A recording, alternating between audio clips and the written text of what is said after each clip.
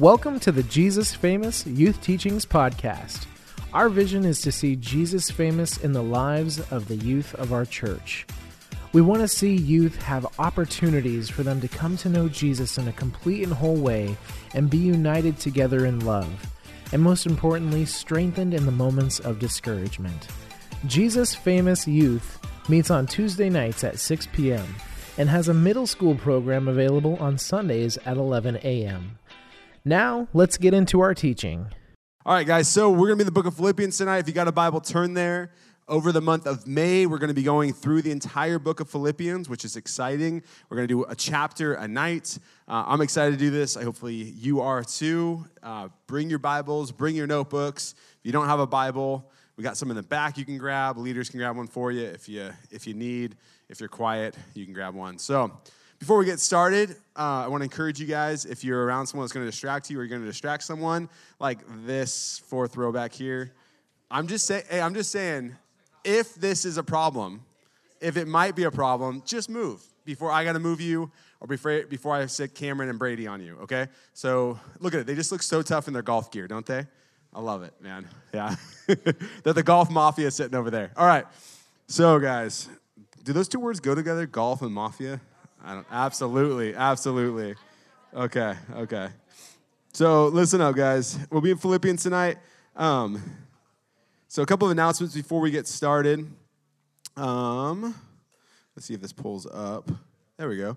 Sweet. So first one is before we go there, let's see this one first. So high schoolers, the formal is next Friday, the 12th. Not this Friday, the next Friday. All right. Excited about that. So so I'm excited. The theme has come together. The kind of decorations. Olivia and I are meeting tonight just to talk about little details. But high schoolers, sign up for it. Invite a friend. Have them register. We got DJ Teach coming out. He has a whole new set of lights and like fog machines that he wants to bring out. He has me buying these giant foam glow sticks that like flash.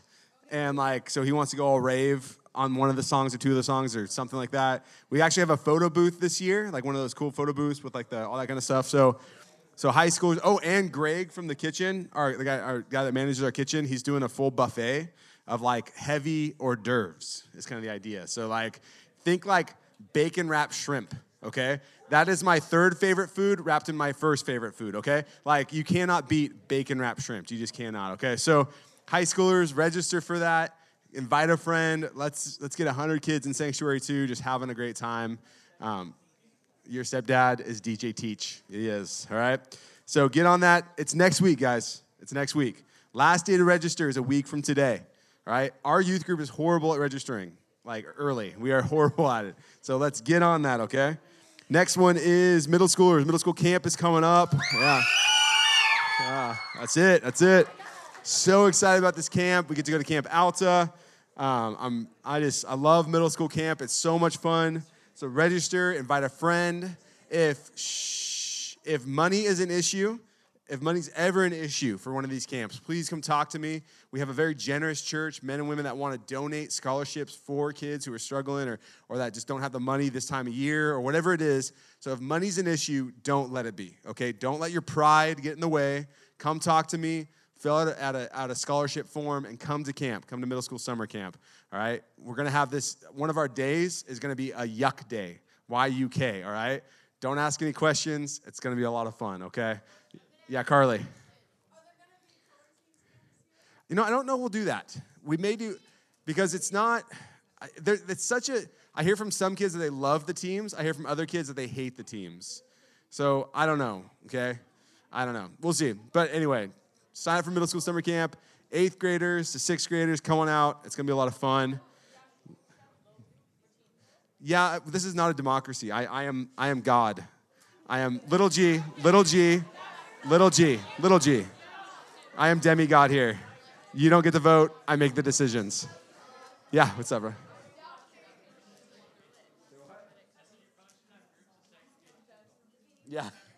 Yeah, no clicks.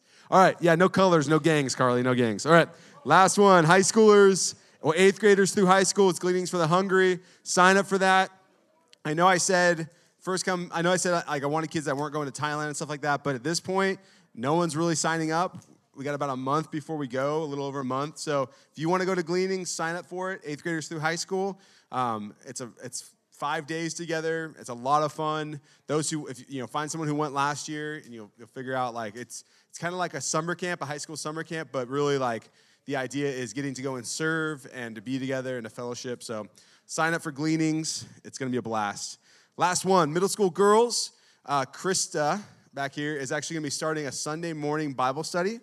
Okay, so we've got flyers on the back table, and then here's a little bit of info. It's going to be every Sunday at 10:15, so up in the youth room before the middle school service, at the 11 o'clock service. So Krista has a curriculum she wants to take you guys through. I think you're going to go through the book of Ruth, and then she's going to kind of teach you young ladies how to actually do a Bible study, how to study the Bible, how to interpret the Bible, how to apply the Bible. So if there's any middle school girls that are interested in a Sunday morning Bible study, talk to Krista, grab a flyer in the back. She's going to start doing that this Sunday, okay? So this Sunday, 10:15. It'll also be in the weekly email, so your parents will get that too if they have any questions, all right? That's all the announcements? We're good. Okay, cool, guys. So excited, so excited. Summer's here, guys. It's basically here. It's basically here. Okay, so going to go to the book of Philippians. So before we get on that, hey, Seth, turn down the music, and I'm going to play a video, so turn off. So go to Spotify. Just go to Spotify. You already turned it off on Spotify? Or then turn on the Mac on the soundboard there. This is what happens when there's no sound guy. And Seth saves the day. Way to go, Seth. Yeah.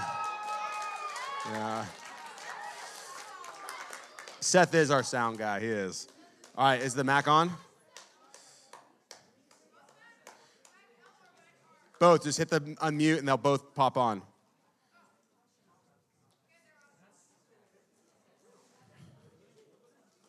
You got to turn it up. Paul's letter to the Philippians. The church in Philippi was the first Jesus community Paul started in Eastern Europe, and that story is told in Acts chapter 16. Philippi was a Roman colony in ancient Macedonia. It was full of retired soldiers, and it was known for its patriotic nationalism. And so there, Paul faced resistance when he was announcing Jesus as the true king of the world. And after Paul moved on from there, those who became followers of Jesus continued to suffer resistance and even persecution, but they remained a vibrant community faithful to the way of Jesus. Paul sent this letter from one of his many imprisonments, and for a very practical reason.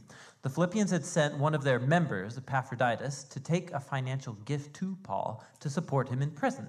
And Paul sent back this letter with Epaphroditus to say thank you and to do a whole lot more. The design of this letter doesn't develop one single idea from beginning to end like many of Paul's other letters. Rather, Paul has arranged a series of short, reflective essays or vignettes, and they all revolve around the center of gravity in this letter, which is a poem in chapter 2.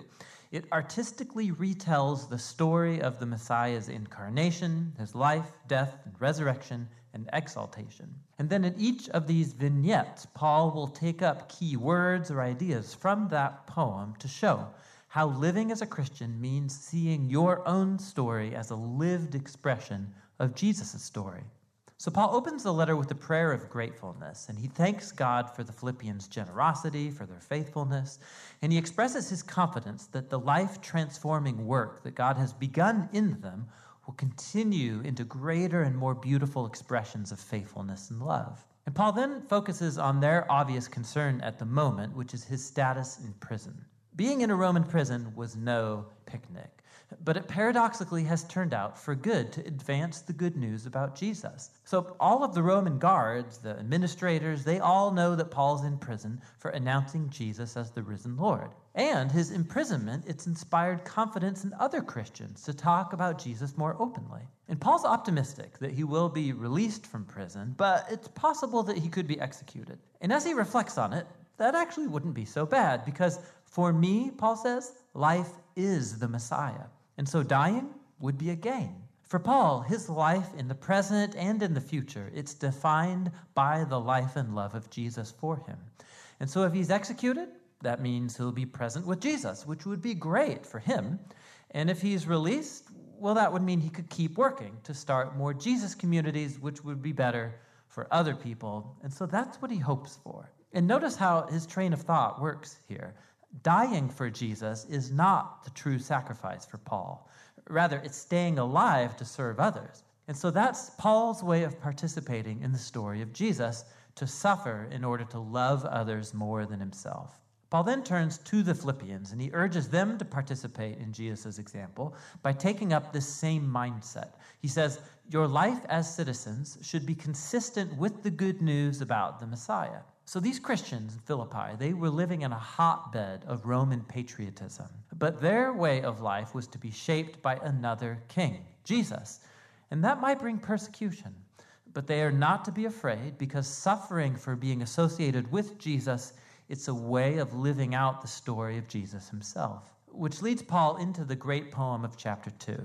It's rich with echoes of Old Testament texts, specifically the story of Adam and his rebellion in Genesis 1 through 3, and the poems about the suffering servant in the book of Isaiah. This poem is worth committing to memory. It is a beautifully condensed version of the gospel story. So before becoming human, the Messiah pre-existed in a state of glory and equality with God.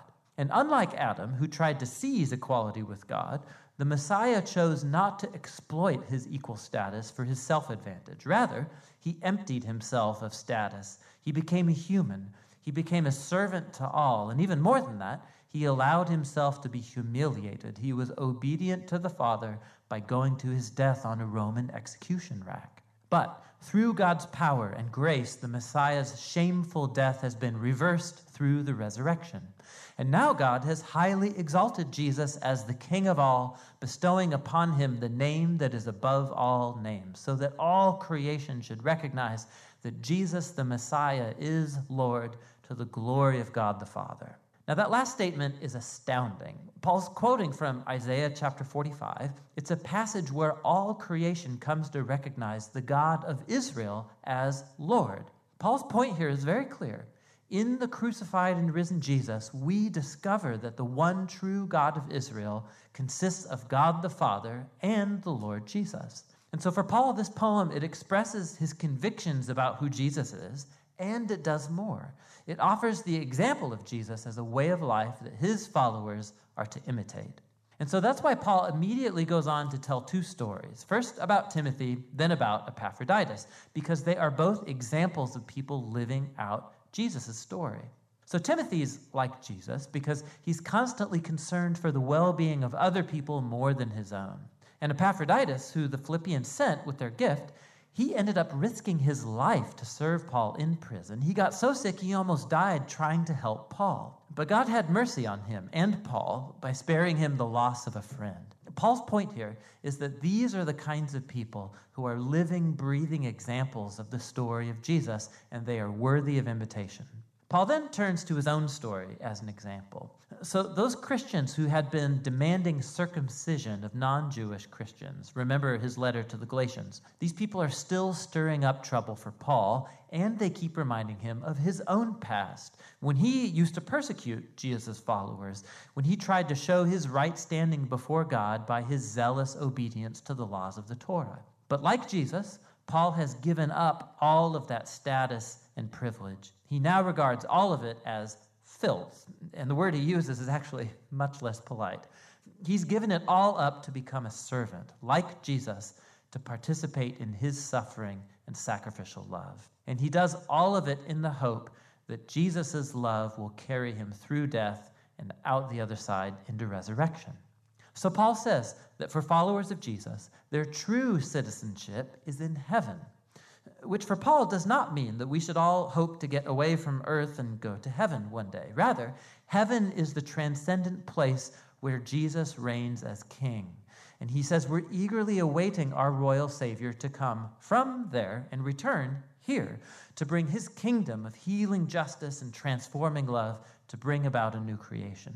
Paul then challenges the Philippians to keep living out the Jesus story. He first addresses two prominent women leaders in the church who worked alongside Paul, and they're in some kind of conflict. And so Paul pleads with them to follow Jesus' example of humility, to reconcile and become unified. Paul then urges the Philippians not to give in to fear, but despite their persecution, to vent all of their emotion and their needs to God, who will give them peace. And that peace, Paul says, it comes by focusing your thoughts on what is good and true and lovely.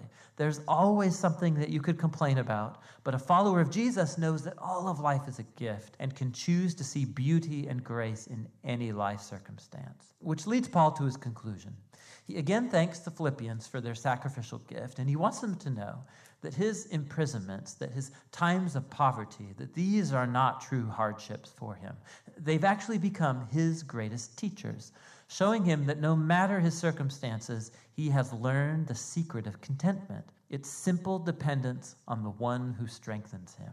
Paul has come to see his own suffering as a participation in the story of Jesus. The letter to the Philippians gives us a unique window into Paul's own heart and mind. He saw his entire life as a reenactment of the story of Jesus. And you can sense in this letter his close connection to Jesus, his awareness that Jesus' love and presence is closer than his own skin. And that's what gave him hope and humility in his darkest hours. And so Paul shows us that knowing Jesus is always a deeply personal, transforming encounter. And that's the kind of Jesus that Paul invites others to follow. And that's what Paul's letter to the Philippians is all about. Yay. All right. Good stuff. Thanks, Seth, for all the help back there. All right, so just wanted to give you guys that overview of Philippians. It's kind of a lot to take in. We're going to be taking it chapter by chapter through this month of May. I encourage you guys, maybe through this month, start a devotional on the book of Philippians. Just start reading through it and think about all the studying and all the kind of what you can take in from this book as we go through the month of May, what you can really glean from it. Kind of like the end of that depiction of Philippians talked about was what this book gives us is such an insight into a man. And Paul was an amazing Christian. He was an amazing man that followed after Jesus in a very abandoned type way. He abandoned all other things for Jesus, right? But what it does, it gives us an insight as Christians today of what does it truly look like to be a man or a woman that abandons for Jesus, that gives up all for Jesus, that would literally lay down their life saying, I want my life to be as close to Jesus as Paul's was, or, that I can here on this life. And so we really get that through this book, and really as we open up into Philippians today, it brings us such a picture of contentment. As the video was talking about, Paul was in prison. He was in this place of prison, and yet we see such joy and peace and just contentment with Jesus and in that calling that God had upon his life, to the point where Paul saw his suffering as just a story of the Christian church. Paul knew his place of being in suffering, of being in prison, of being beat, of being abandoned, of being sick and cold and hungry was all part of the Christian church, was all part of the Christian story.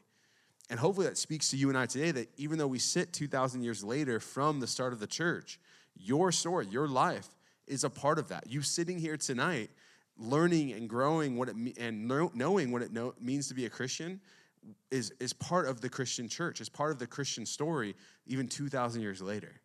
And it's a pretty amazing thing once you start thinking about it and letting it mull over. And so really encourage you guys, read through the book of Philippians as we go through this month, okay? So turn to Philippians chapter 1.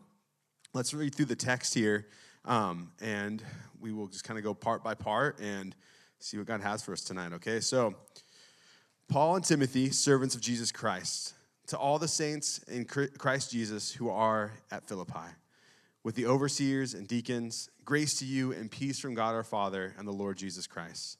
I thank my God in all my remembrance of you, always in every prayer of mine for you all, making my prayers with joy, because of your partnership in the gospel from the first day until now. And I am sure of this, that he who began a good work in you will bring it to completion at the day of Jesus Christ. It is right for me to feel this way about you all, because I hold you in my heart. For you are all partakers with me of grace, both in my imprisonment and in the defense and confirmation of the gospel. For God is my witness, how I yearn for you all with the affection of Christ Jesus.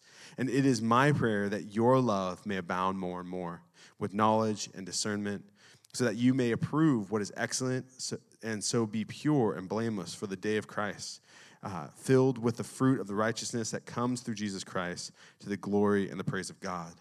I want you to know, brothers, verse 12, that what has happened to me has really served to advantage the gospel, so that it has become known throughout the whole imperial guard and to all the rest that my imprisonment is for Christ. And most of the brothers, having become confident in the Lord by my imprisonment, are much more bold to speak the word without fear. Verse 15, so indeed preach Christ from every envy and rivalry, but others from goodwill. The latter do it out of love, knowing that I am put here for the defense of the gospel. The former proclaim Christ out of selfish ambitions, not sincerely, but thinking to afflict me in my imprisonment. What then? Only that in every way, whether in pretense or in truth, Christ is proclaimed, and in that I rejoice. Yes, and I will rejoice.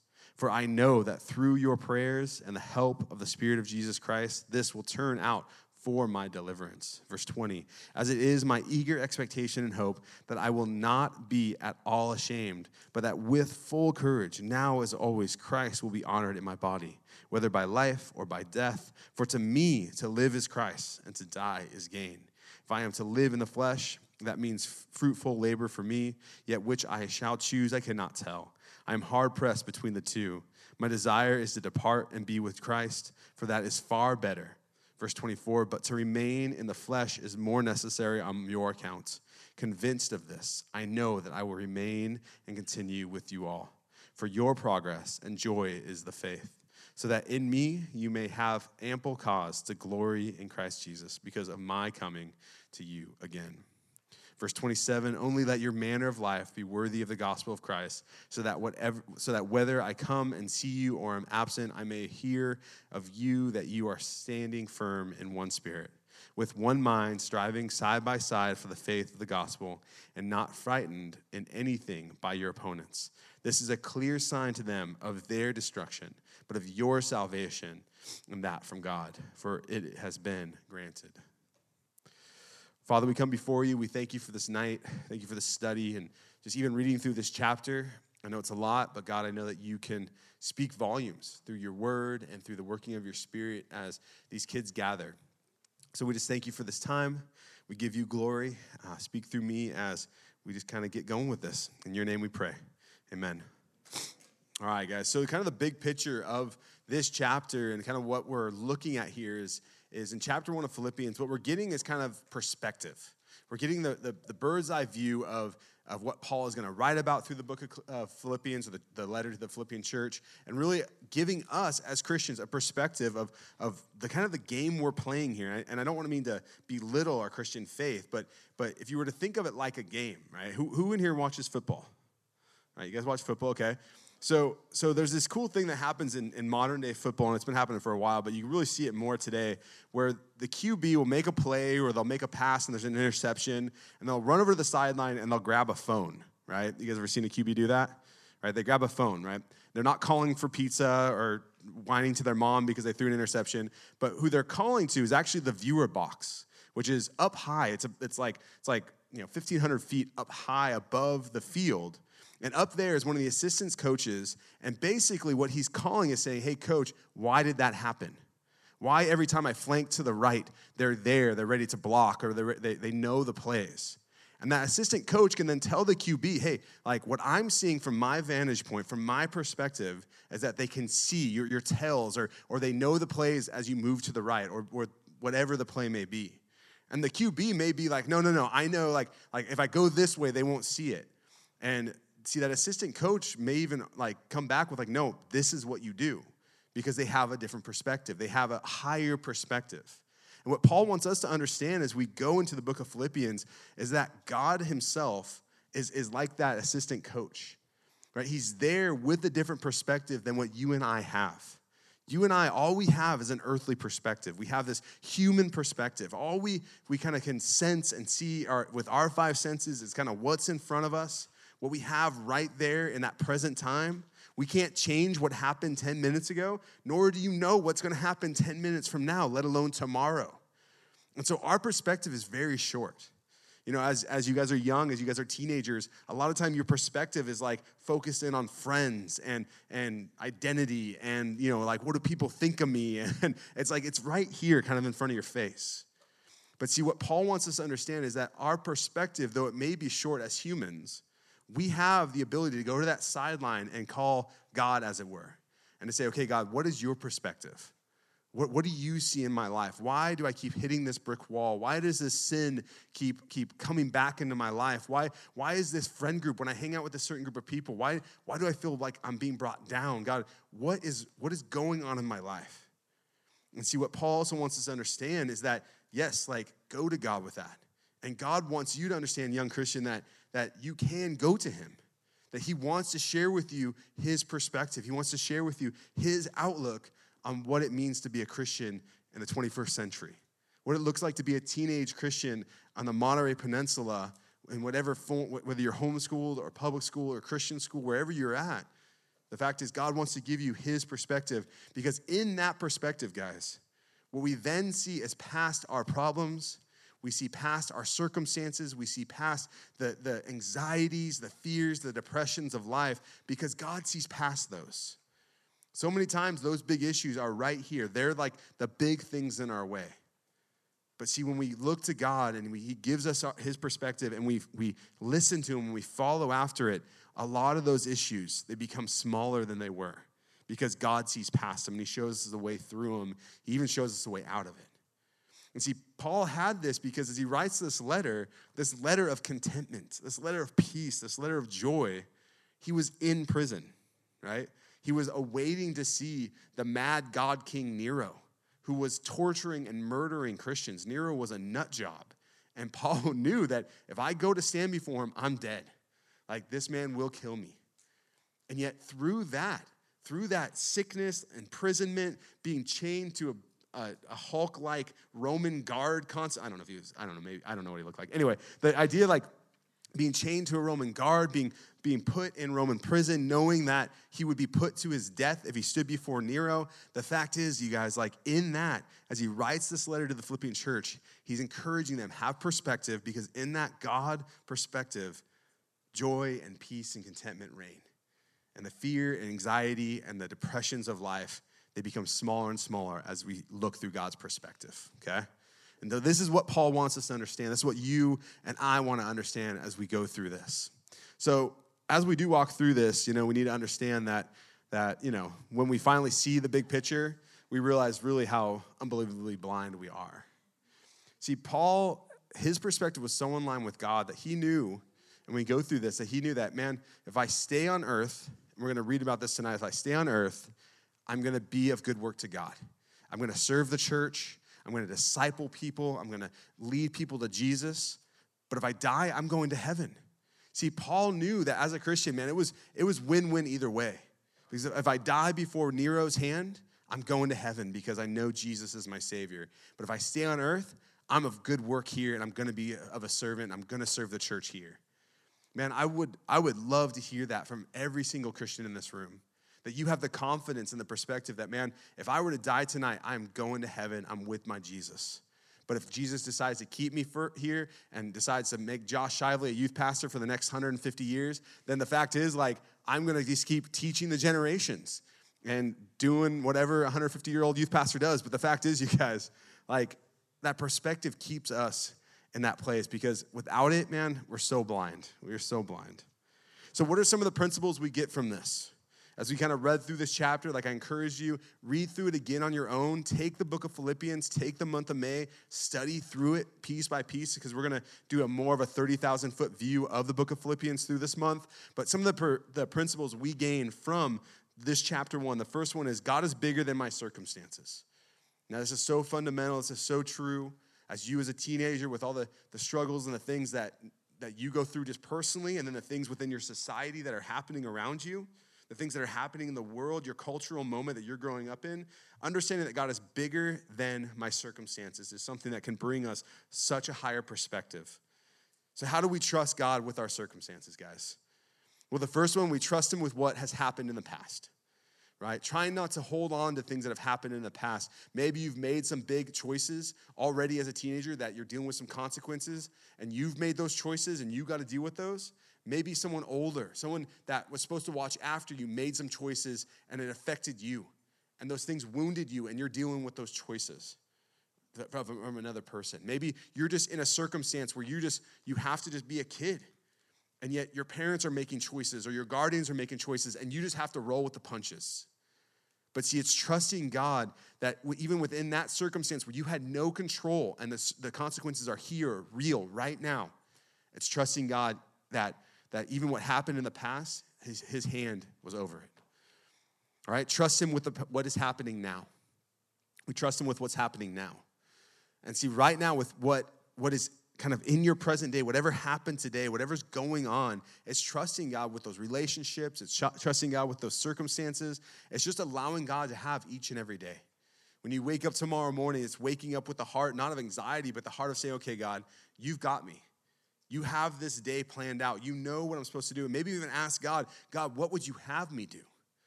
Who do you want me to speak to? What kind of light do you want me to be in the place that you have me in? And then lastly, we trust him with what happens in the future, what will happen in the future.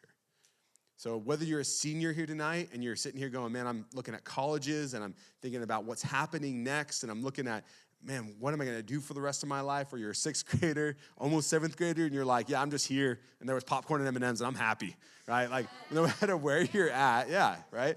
No matter where you're at in that, or you're an eighth grader that's like almost a freshman, but you're just not there yet. Like, sorry guys, you're not quite human yet. Almost, but not quite. So the thing is, whatever it is, trust God with that future. Trust God with the man or the woman that you desire to be. And when your perspective lines up with God's, you're going to find those passions and those desires, those things that you desire to be, line up with God's. Because he put those things in your heart. He put those desires, those passions in who you are. 2 Timothy 2:19 says, nevertheless, God's solid foundation stands firm, sealed with this inscription, the Lord knows those who are his. It's sealed with the inscription of who God is, saying, Connor, that God knows you. You know that?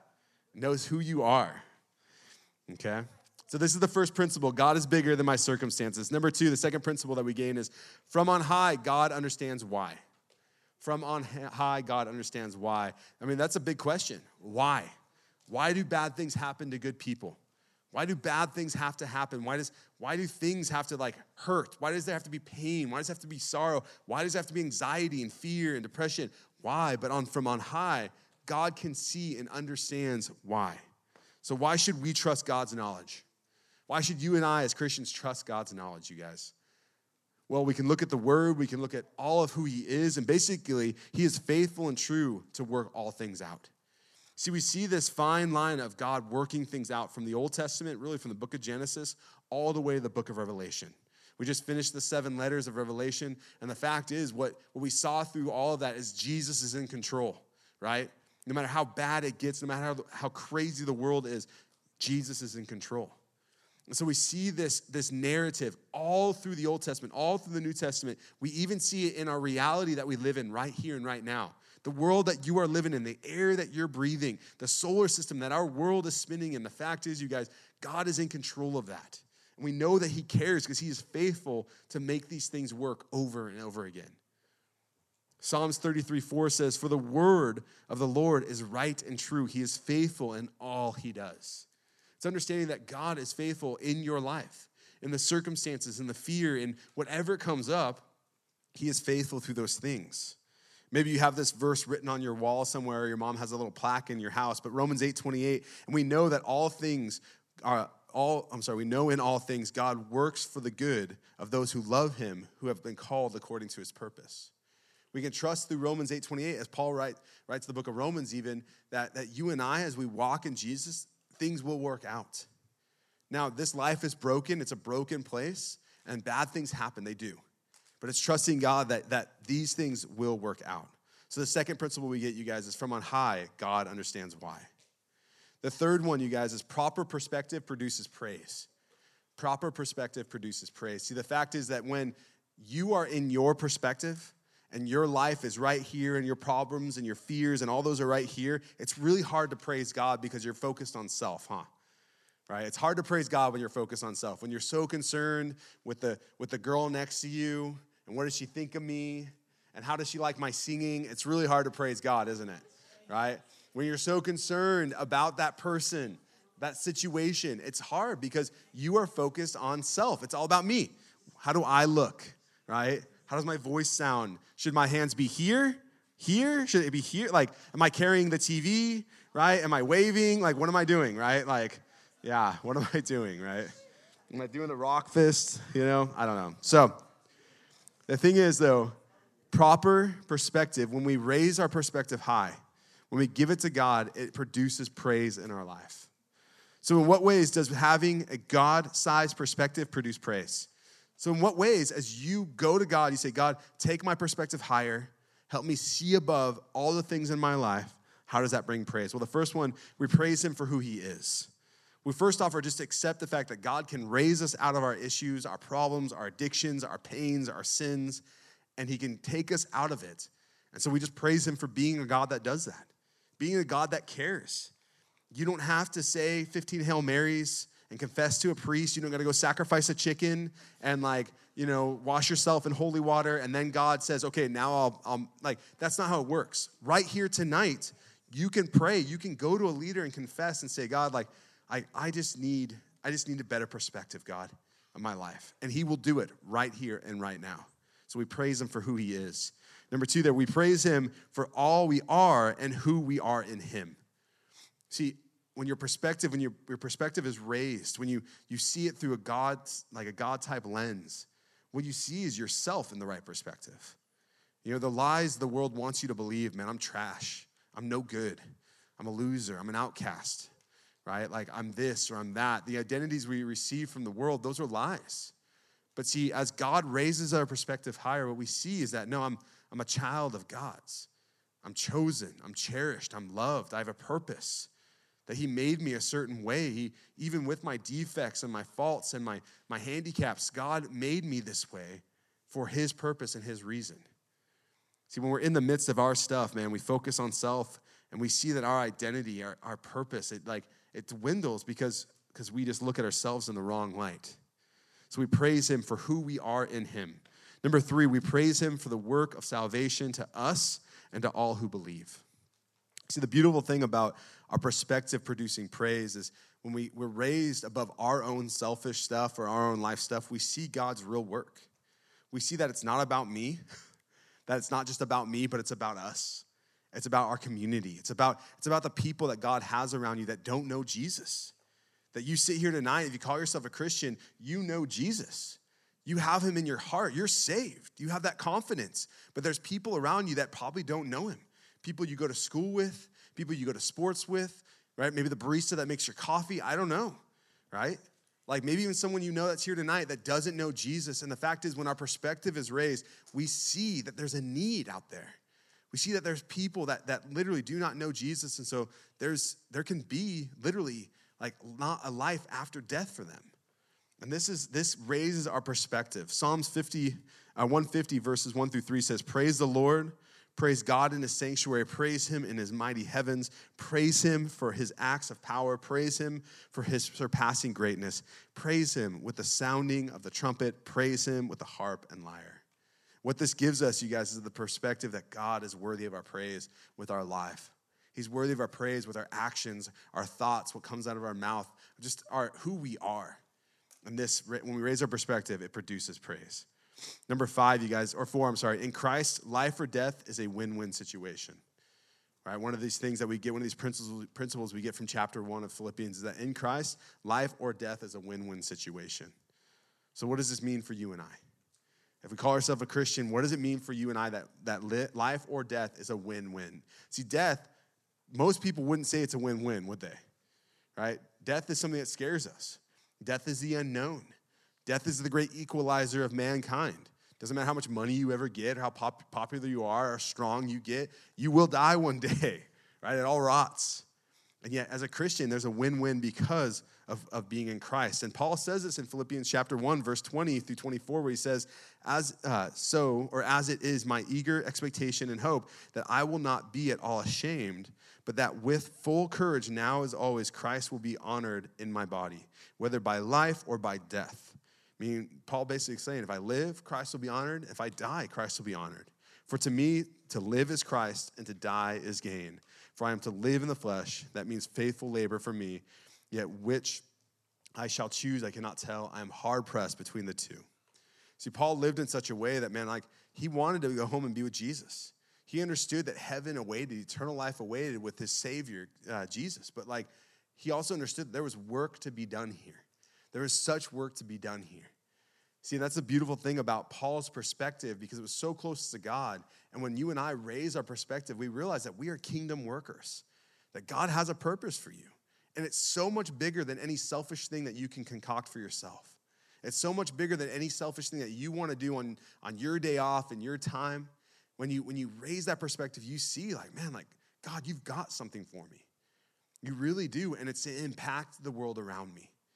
Like, I pray that there's young men and young women in this group right here who desire to be missionaries to like abroad and to like their hometown, like in America.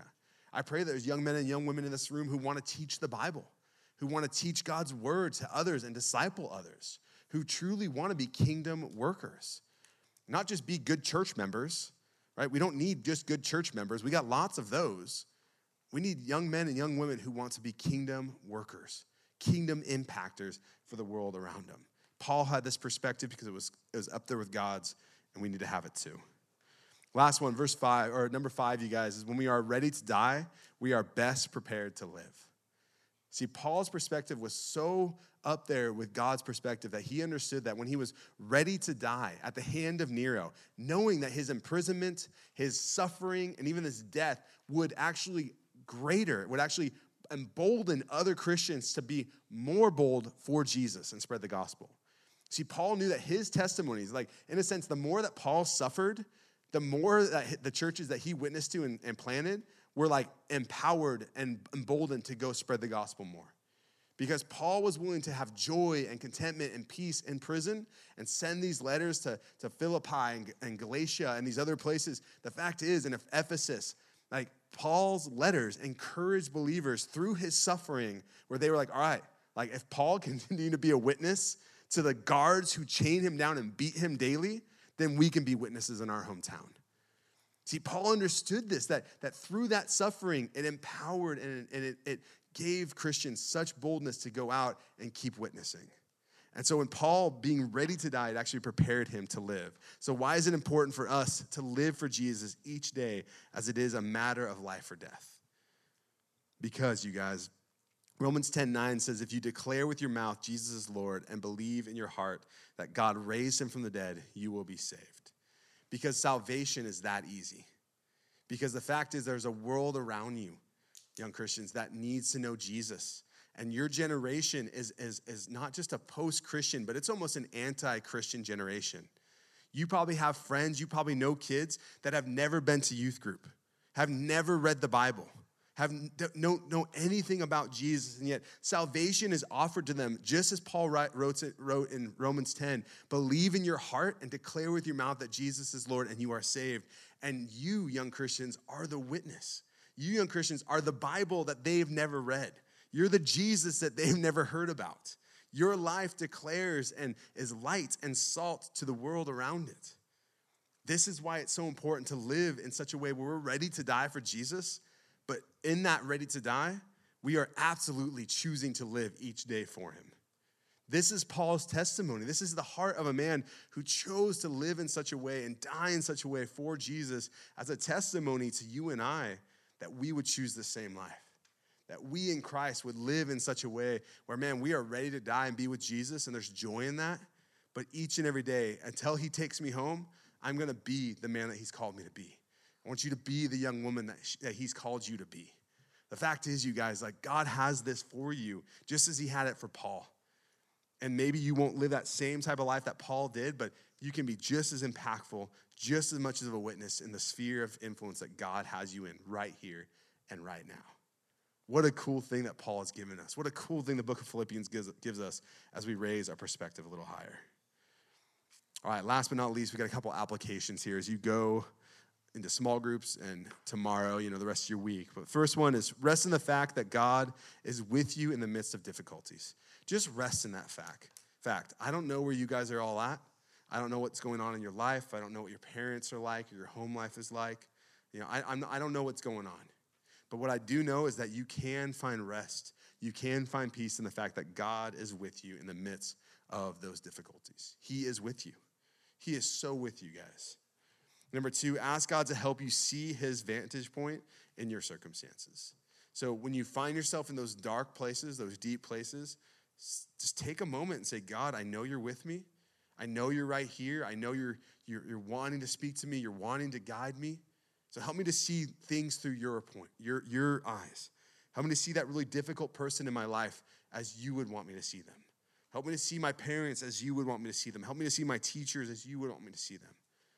The fact is that when we line ourselves up with God's vantage point, our circumstances start to make more sense than they do outside of it. Number 3, with applications, hold a steady course in the midst of perplexing problems by trusting God. See, a lot of times we want to run from problems, don't we? Right? When something is perplexing, when something is hard, we tend to run, right? We don't want to deal with that thing. But see, when we're in God's perspective, sometimes we have to understand God wants us to go through that hard thing. God wants us to be uncomfortable because he cares a lot more about your maturing and your holiness and your boldness for him and your courage for him than he cares about you being comfortable. I know that doesn't really preach Sunday school, but like the fact is, guys, like God cares about you, absolutely. But he cares more about you being a witness and bold and courageous for him. And to be that person, sometimes we have to go through hard things. So go through those hard things, trusting God, right? Walk through those hard things courageously, trusting God through those things. Number 4, you guys, thank God that a Christ-centered, eternal perspective brings joy. Just thank God for joy. Thank God for the moments when they're really difficult. Something that was brought to me today, actually, by Pastor Jeff was when you're frustrated in a meeting, because he sees me and I get frustrated and I wear it on my face. He says, when you're frustrated in a meeting, just start saying thank you to things, right? In your head. Thank you, God, that I'm here right now. Thank you, God, that I'm breathing. Thank you, God, that I'm a pastor at this church. And just like start saying thank you in your mind to God and watch how that just brings joy. It takes me out of myself and it brings joy into that situation. So as we finish up chapter 1, you go to small groups. Again, I encourage you guys, read through the book of Philippians as we go through this month. Take some time on your own, right? Read the word of God, pray over it, and allow your perspective to be so much higher than what is right here in front of you by trusting God each and every day, okay? So, Father, we thank you for this time. I pray that small groups would just be blessed as we go about this night, Lord. We praise you. We worship you. In your name, amen. Thanks for listening. We hope to see you at youth group on Tuesdays at 6 p.m. If you'd like more information about JFY or have a question, reach out to us at joshuas@calvary.com or DM us on Instagram at ymcalvary.